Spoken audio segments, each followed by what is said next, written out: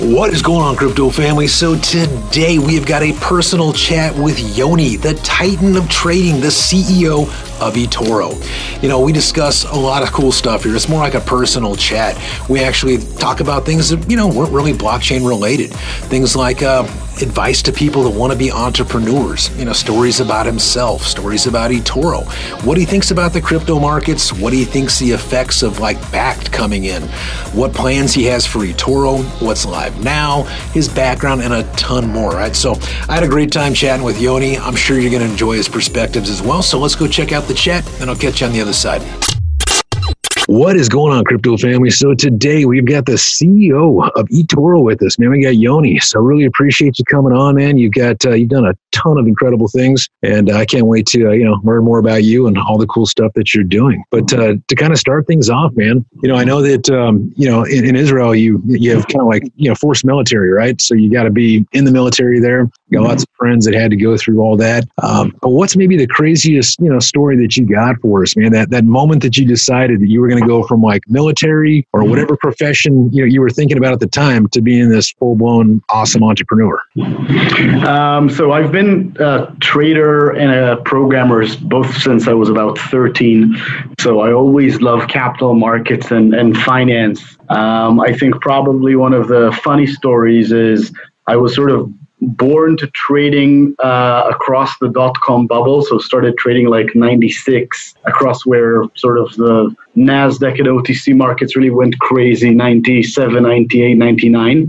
And I remember that when I got drafted, this was, so I did my basic training in, I think it was March 2000, just when the sort of bubble burst. And I remember standing with a uniform and calling my father through a payphone in the desert, asking him to give me quote of what's happening in the markets. No! So I've been sort of, passionate about capital markets ever since I was young. I was a programmer in the intelligence unit, which means I can't talk really about it. And throughout basically all my life, I just liked sort of the combination of technology and finance. I just think sort of crypto and blockchain is the manifestation of that beautiful combination. No, it's incredible. Yeah, especially when you think of programming, you think of investing.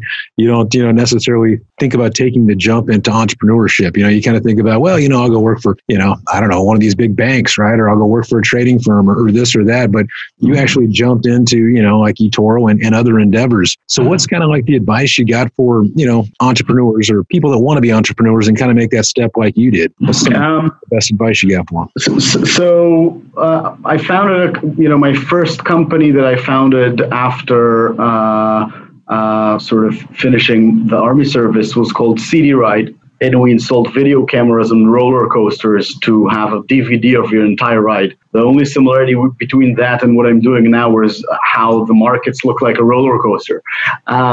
But I would generally say to entrepreneurs or to people who wish to sort of become entrepreneurs is, one, just do it. Talk to as many people as possible. Find a team. So I think, there's a magic in building a team that actually builds and ships things. And I think that's super important because in today's world, you're able to raise money only after you already built something. So find a team to help you build something that you're passionate about, and then go see and talk to as many people as possible to see if people believe in what you're doing, to invest. And when you do that, remember that you're going to get a lot of no's and a lot of people who are telling you your idea is stupid. So when I started eToro, people told me that trying to build a financial services fintech company, the term fintech didn't exist in 2006 when we were looking to raise funds for the same vision that is still the vision of eToro today, to open the global markets for everyone to trade and invest in a simple and transparent way. But people told me you can't do that out of Israel. You have to be based in New York or London or Hong Kong if you want to be in financial services. Luckily, my father was also a founder and an entrepreneur. And when he went to get his company listed on NASDAQ in the early 90s, then people told him that you can't export software out of Israel. So I realized very that people don't necessarily know what the future holds. And actually, entrepreneurs usually have a better grasp of the future than people who sort of hold the status quo. Yeah, and a lot of the stuff you said there, I mean, it rings so true. With all the no's, how many no's did you get, you think, before you got your first yes? Because a lot of people, they just give up, right? They start the game, they start playing it, and then, they just get, neglected or rejected so many times, they just kind of, hang up the shoes and quit. How many no's do you think you got before? I think for my first round, we probably met 40 people, 40 angels, eventually maybe, 12 to 13 invested, which basically means there is another 20 something that didn't.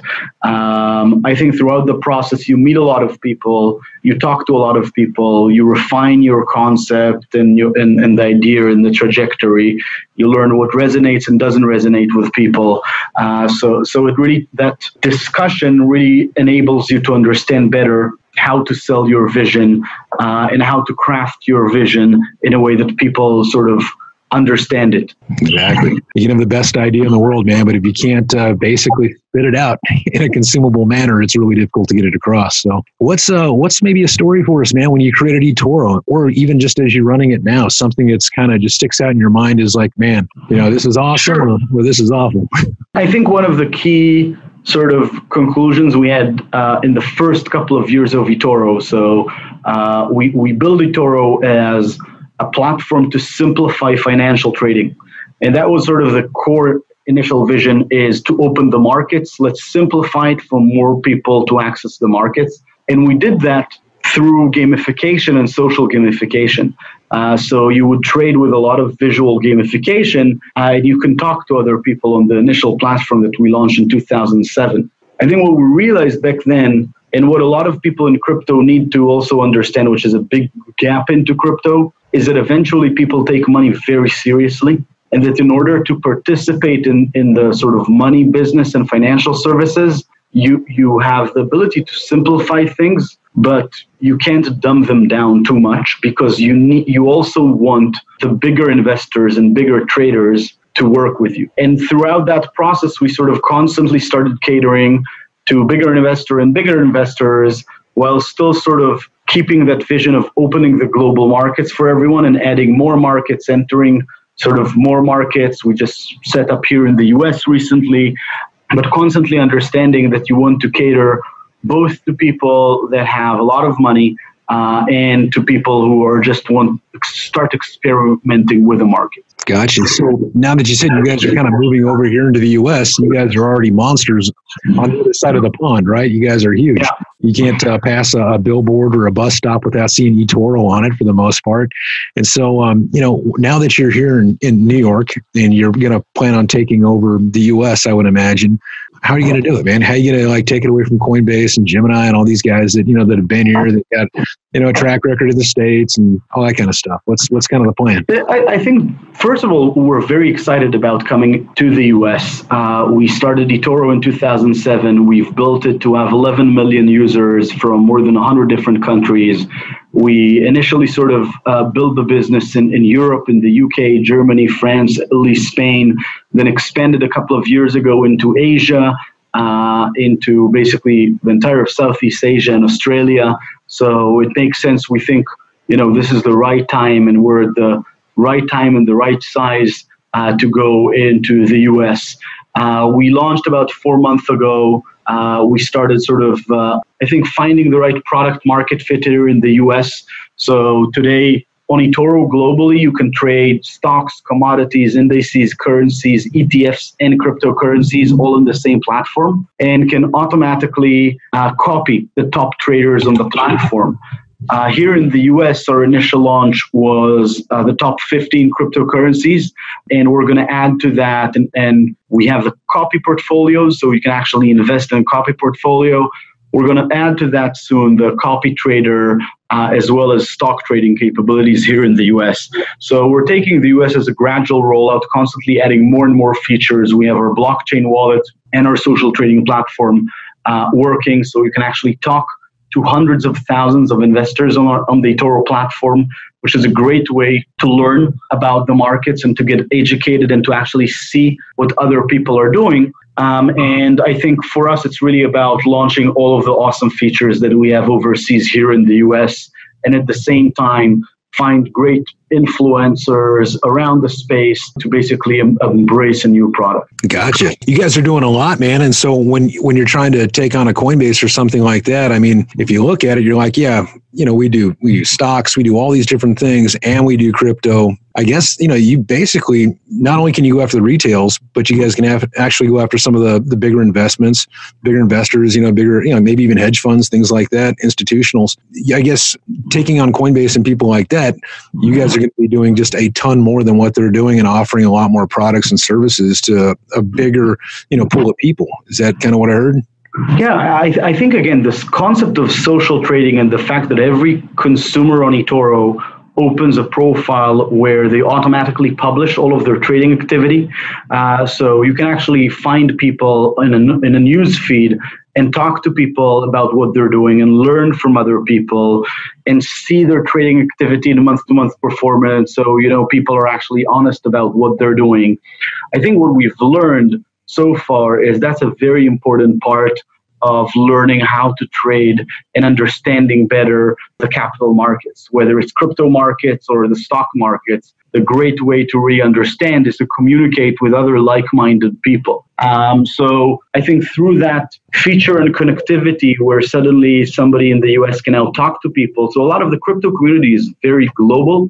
A lot of things are happening, whether it's in China or in Australia, or in Asia or in Europe, and suddenly to have a place where you can communicate about it with everyone around the world and actually see their portfolios and understand basically that their money is worth their mouth is. It's pretty incredible, actually. You see people on TradingView, you can follow them, kind of see their charts, you can see their history, but having the ability, to be able to interact with people in live time and see exactly what they're doing and be able to converse with them, that's actually super powerful, man. So you guys are you live at all here right now in the US? Right now we're open 42 states, so people can actually set up an account. It's a 3-minute process to set up an account. You can fund it with ACH and start trading cryptocurrencies on the platform today. That's pretty incredible. How's that process been? Getting acceptance from 42 states, and and then you got the 8 left, right? So what's that been like? It's a big process. We've been doing it around the world for a while. So we're a regulated broker in Europe, in the UK, in Australia, and South Africa. We have over 700 employees across our offices all around the world, from Israel to UK to Europe to Australia to China and Hong Kong, and now Hoboken here in New Jersey. So we're very used to sort of the process of setting up and launching a new region. And obviously the US, has huge potential, and we're very excited about that. For sure. How's adoption been going so far for you? I mean, because we've seen so many people, they get, a little disgruntled or discouraged about the crypto market. It's kind of going sideways. Some people say, the bubble popped, it's over. Other people saying, the best is yet to come. But one thing I've seen, just across the space is it seems like there's a little less interest at this time. And I realize you guys do a lot more than just crypto. So is that helping with the adoption? Are you guys seeing, a steady growth, or is it kind of going stagnant? It's definitely helping. So we constantly see growth in the equities part of our business, and more. I think generally, again, the entire concept of eToro is to trade anything, everywhere, anyone. So our thesis is there's a generational transformation of wealth. So there's this whole new generation, from 25 to 45, and a lot of them haven't really started investing in the markets. And we believe that the markets globally are super interesting, and that we're going to see a significant sort of surge in the interested people to invest in the markets over the next 10 years, and specifically in the global markets, whether it's people from China investing in US stocks, or US investing in the crypto markets, or European investing in Asia. And I think what we were seeing is crypto is very volatile, but has that steady growth. So there is this chart, you probably know it, where it says success doesn't go like this. it's not linear, it goes like this. So I think that's what we're seeing in the crypto markets. We've seen the crypto rally where there was definitely sort of irrational exuberance in the markets, where people were standing in line for ATMs. We had in one day 100 times more funded accounts in one day than 6 months before that. So we definitely saw that process. Then we saw the crypto winter. I saw some people call it the nuclear winter, where people really, got disgruntled from how long that took. And actually, a lot of people thought it would take longer. I heard a lot of OGs talk about sort of crypto winter going to continue towards the end of 2020. At some point, I started saying, okay, maybe they're right. So we've been through, I was interested in crypto since 2010.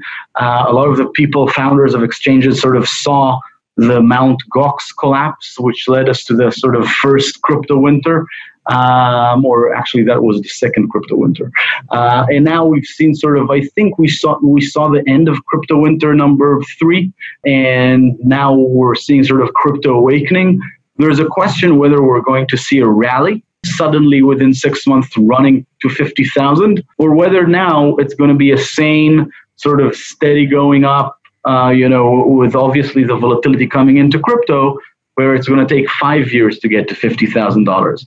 So if you think about the dot-com bubble, the dot-com bubble was irrational exuberance, right? Low interest rates, everybody's investing into high tech, crazy multiples, companies without revenues going to crazy public markets, somewhat reminiscent to the ICO market, a bit irresponsible, and then everything crashed. Did it kill the internet? It didn't kill the internet. Did we see another rally as strong as 99? We didn't. We just saw steady growth of NASDAQ and tech stocks, where if you're smart enough to get in the Facebook IPO, I think you did 5 to 10 times since then.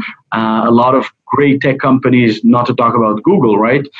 So all of the big tech companies, Amazon, Google, Facebook, sort of grew after the dot-com bubble. And I think we'll see the same after the sort of crypto bubble burst. So we definitely burst. We're certainly in the awakening phase. Whether it's going to be a rally or whether it's going to be steady growth, that's an open question. Gotcha. What do you think about Bakkt? They're supposed to launch 9/23, right? So just 6 days away or something like that. What's kind of your thoughts on Bakkt coming into the space? I'm not sure I think now the market is big enough that one specific entry to the market, it doesn't change the game.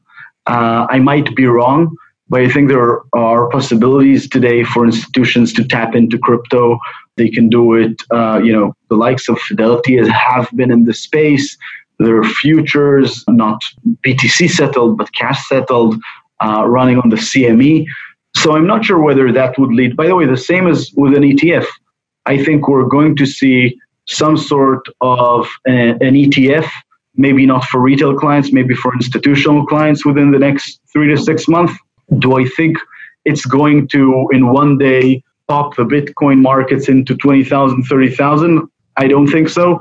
The reason is institutions are still skeptic. So until today, since the dot-com bubble burst, still a lot of pension money and a lot of sort of traditional money, sort of asset management funds are still allocating relatively a small portion to tech because of the potential downside of tech, right? High multiples means if the market sort of retracts, there is a chance for high losses. So there is an underallocation in general to tech amongst more traditional asset managers. I think crypto is still very much considered a very high-risk asset class, and most institutions are still a bit fearful. The very smart ones are starting to tap into it, but I don't think it's about just infrastructure or just one player coming into the market. Gotcha.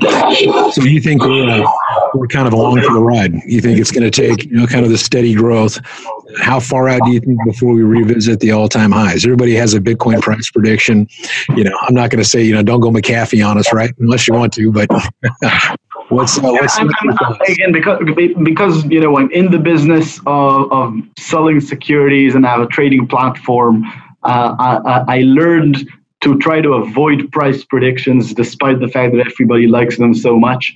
Especially in crypto, where it's really hard because it's just market dynamics. It's not like when you research a company and try to find the growth drivers and what are going to be the profits or revenues in 2-3 years from today. This is really about market dynamics. And as we see now, a lot of people estimate that the trade wars led to the spike in crypto from 4,000 to 10,000. So what could lead to the rise from 10,000 to 20,000? Maybe bigger catastrophes. Do we want bigger catastrophes? Probably not. So I wish we're going to see a gradual rise of crypto in the next 3 years. Yeah, for sure. I mean, you start having some of these big institutions come in and you see they follow suit, right? Some big guy comes in, the other ones start FOMOing, right? They start freaking out. A lot of people don't understand these big institutions. Once they see somebody do something, they're like, man, we don't want to miss out. Sometimes they wait and watch a little bit, but most of the time when a big, established, respected company comes in, then usually everybody starts FOMOing it a little bit. So. It's a lot. It's not exactly FOMO. So the way asset managers work is you need to track the performance of your peers in industry, right? So if you have one big asset manager suddenly taking 2% of his assets and crypto doubles, they made an additional 2% across the entire benchmark of people sort of benchmarking to the S&P. That guy is going to take the entire, that guy is going to eat everybody's lunch. So, and that's where the asset managers start saying, okay, if he's done it, we should also tap into that. So if they do well, we'll do well as well. If they don't do well, then that's fine because they're sort of creating a new benchmark. And the more people go into it, it basically becomes a benchmark. And I think in tech, and that's what's happening gradually more and more with tech stocks. It's becoming a benchmark to have a bigger part of your portfolio in tech stocks. I think we'll see it in crypto, but I think that's a process that's going to take 5 years for that process to really mature. Gotcha. So we've got a ways to go, it sounds like, right? So awesome. And again, when you're looking at an asset that can do 5x or 10x, it's fine if it's going to take time. Sure. I think it's sane. Is there a possibility of us seeing a crazy rally in between? Yeah, probably related to a really bad catastrophe. Again, that is a scenario, that is a probability. A lot of people are talking about this doomsday scenario of, bank runs, currencies defaulting. I think it's a plausible scenario that we don't necessarily want to happen. For sure. Yeah, I don't think anybody wants catastrophes, but if you look at YouTube and all the people on TV talking about Bitcoin, it's always price related, right? Everybody's speculators right now. And nobody's got patience. They're so used to, hey, I bought this in February last year, went to $20,000. When's it going to do it again, right? So a lot of people in the space, that's what they focus a lot of their time and energy on is, price predictions and when's it going to moon and all that kind of stuff, all the get rich quick stuff. So anyways, that's why, I give this to the audience just so they can hear your thoughts on it, right? But I agree. I think we're in for a long ride. So you built some amazing things. You've had a super successful life, and you're just getting going. Do you have like a mentor or somebody like that you kind of looked up to growing up, and something kind of helped shape your life? I was very lucky because my father was a tech entrepreneur and a founder himself. So I had him to learn from, and my grandfather was also an entrepreneur and set up a bank back in Switzerland. So I had a lot of experience to sort of learn from them about sort of the mistakes, the right decisions and the bad decisions across a lot of different things.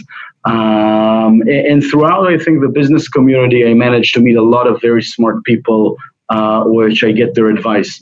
So it usually doesn't seem so that I'm a good listener, but I absorb a lot of information. It's awesome. You got any books or anything like that you recommend to people that you found of interest or, again, impactful to you? You think it might benefit other people? I think especially younger audience need to read 1984. Yeah, that's a good book about perspective, as well as Brave New World. So two very good books about perspectives and understanding. Also, I actually like dystopian type literature. It helps you understand where we might end unless we sort of control our fate and our future.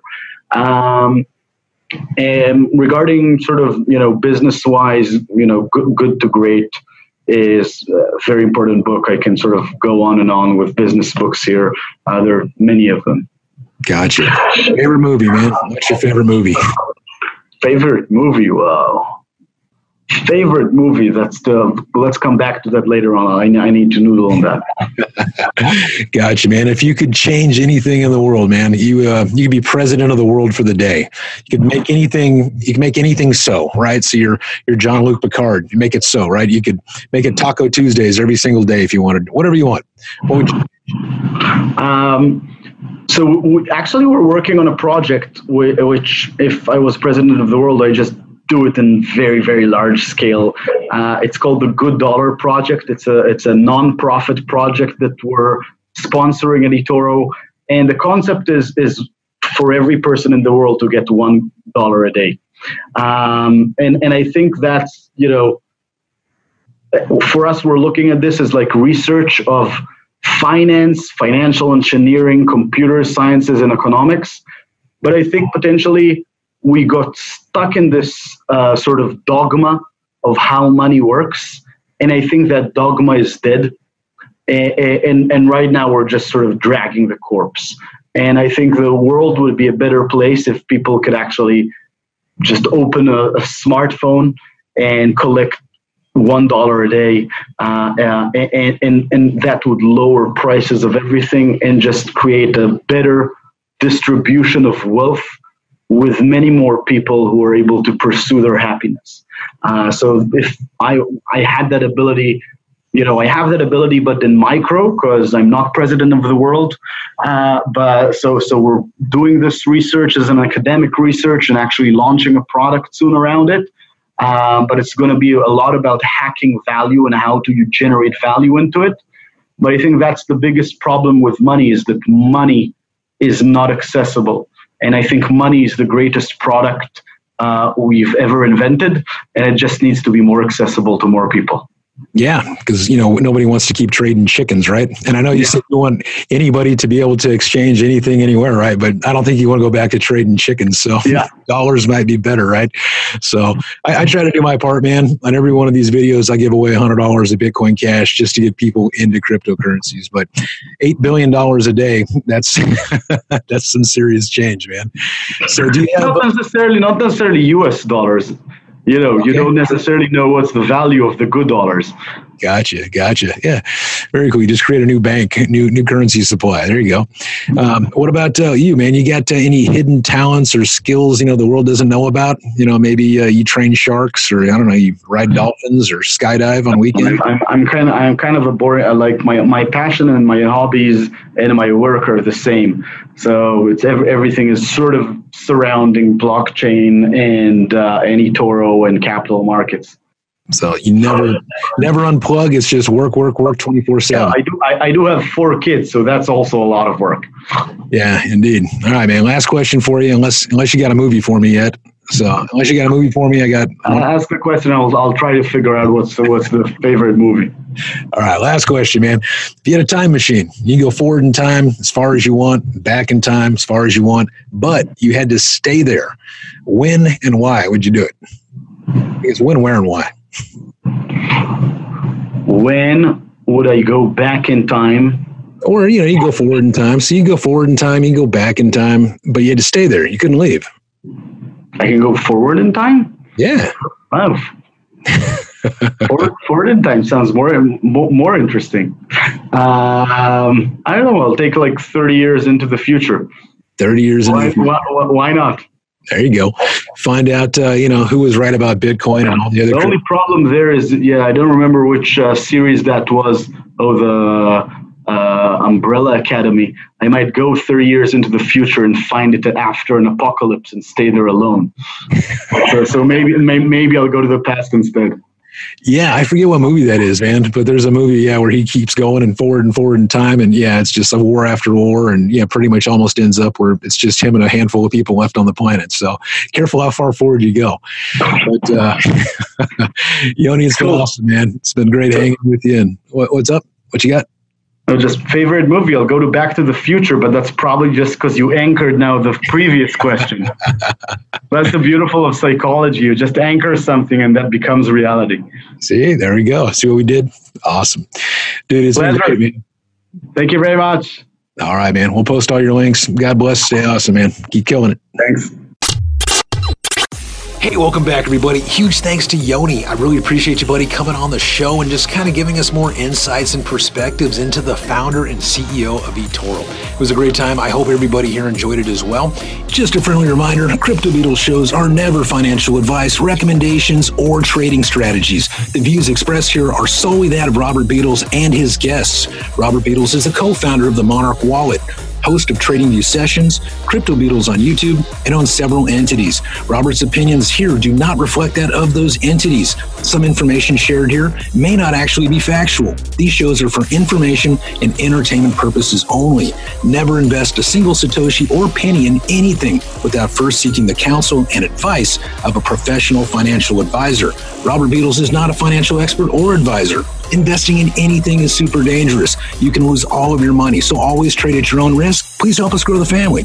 Give us a comment and review on the Apple or Google Play Store. It's super quick and easy. Just scroll down, click the little stars, comment, and just help us grow the fam. All right. God bless you. Love you. Till the next one. Talk to you soon.